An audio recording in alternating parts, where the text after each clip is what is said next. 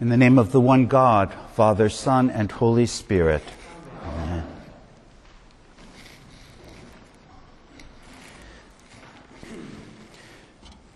In today's gospel, Jesus sets his face toward Jerusalem. That's a great phrase for single-mindedness. Jesus knows where he's going. He's kingdom-bound and kingdom-driven. This gospel, I think, shines a light on the conflicts we experience and the ways in which our loyalties are torn and pulled in different directions. It reveals our divided hearts and broken relationships. It names the reality that we, like James and John, are often quick to call down fire from heaven to consume those who oppose or reject us. For Jesus, Jerusalem is about healing and wholeness, mercy and forgiveness, peace, the dignity and holiness of all humanity, reconciliation with God and each other, overcoming death and life fully lived. Jerusalem is about God's dream for our life revealed in the person of Jesus Christ. In that regard, Jerusalem is a place of hope, fulfillment, and new life.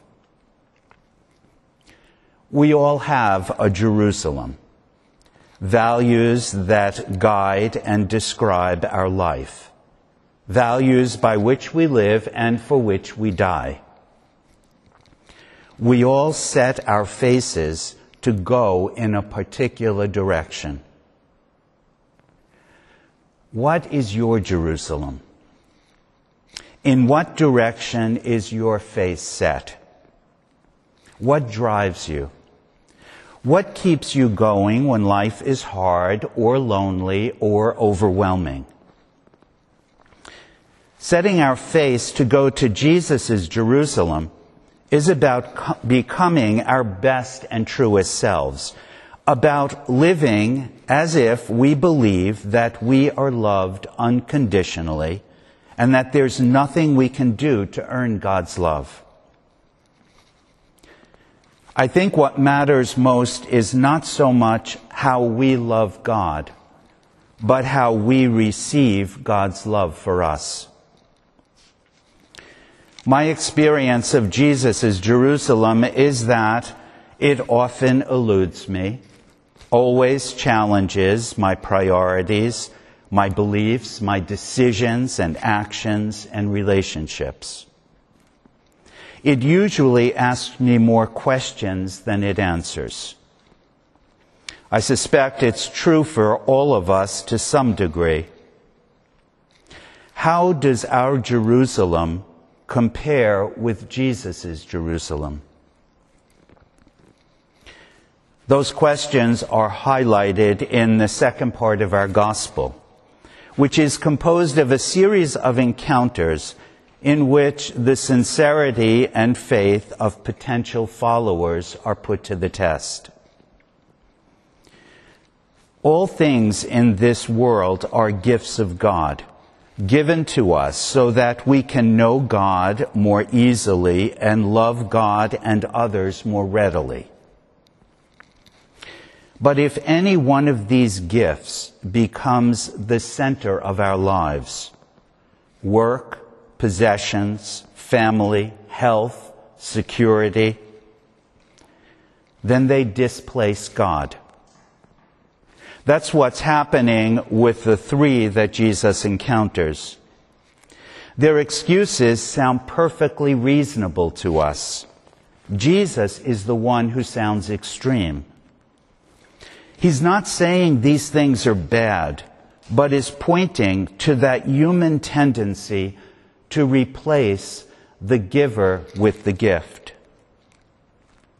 The three potential followers remind us of just how much we bury our hunger for God beneath our busyness, our routines, our preoccupation with our relationships. Jesus calls on them and us to set our eyes on the kingdom and to commit to it. Adopting a life of discipleship requires a shift in priorities. More than a private endeavor, it's an identity. Jesus' clarity is an example for us. All of who he is and what he does is based on his identity as the beloved of God. God is central. His relationship with God deepens all the dimensions of his life, enabling him to engage in the most intimate relationships with others. So much of our lives are caught up in the tension between fear and longing, even our fear of intimacy with God. Deepening that relationship to God can have surprising turns. It is not perpetual ecstasy. It's more like a dance with a rhythm of approaches and withdrawals, of hiding and showing, of protecting and sharing. If we're going to set our faces toward Jesus' Jerusalem, then we must first face up to the condition of our lives, the state of our world, and the direction that we're headed. Paul reminds us in our epistle that bondage takes many forms, and that we must be courageous in naming them for ourselves. The harsh debates and infighting among the Galatian Christians were an outward and visible sign of their ongoing enslavement. He's saying unequivocally that Christian freedom is not unrestrained permission to do whatever one pleases. Love is the way that freedom in Christ expresses itself. Debates over circumcision were taking precedence over loving one's neighbor. He tells them to not use their freedom for self-indulgence. The flesh is Paul's shorthand for self-centered rather than God-centered living. The counterpoint to life in the flesh is life in the service of others. Christ's love for us should shape the way we love. If Jerusalem is about mercy and forgiveness, how can we withhold forgiveness? If Jerusalem is about the dignity and holiness of all humanity, how can we remain on the sidelines, silent or indifferent, in the face of injustice, discrimination, or prejudice? If Jerusalem is about peace, what about the wars we wage, the violence in our thoughts, words, and actions? If Jerusalem is about reconciliation with each other, on what basis do we scapegoat a people or a religion, exclude the foreigner, deny refugee sanctuary?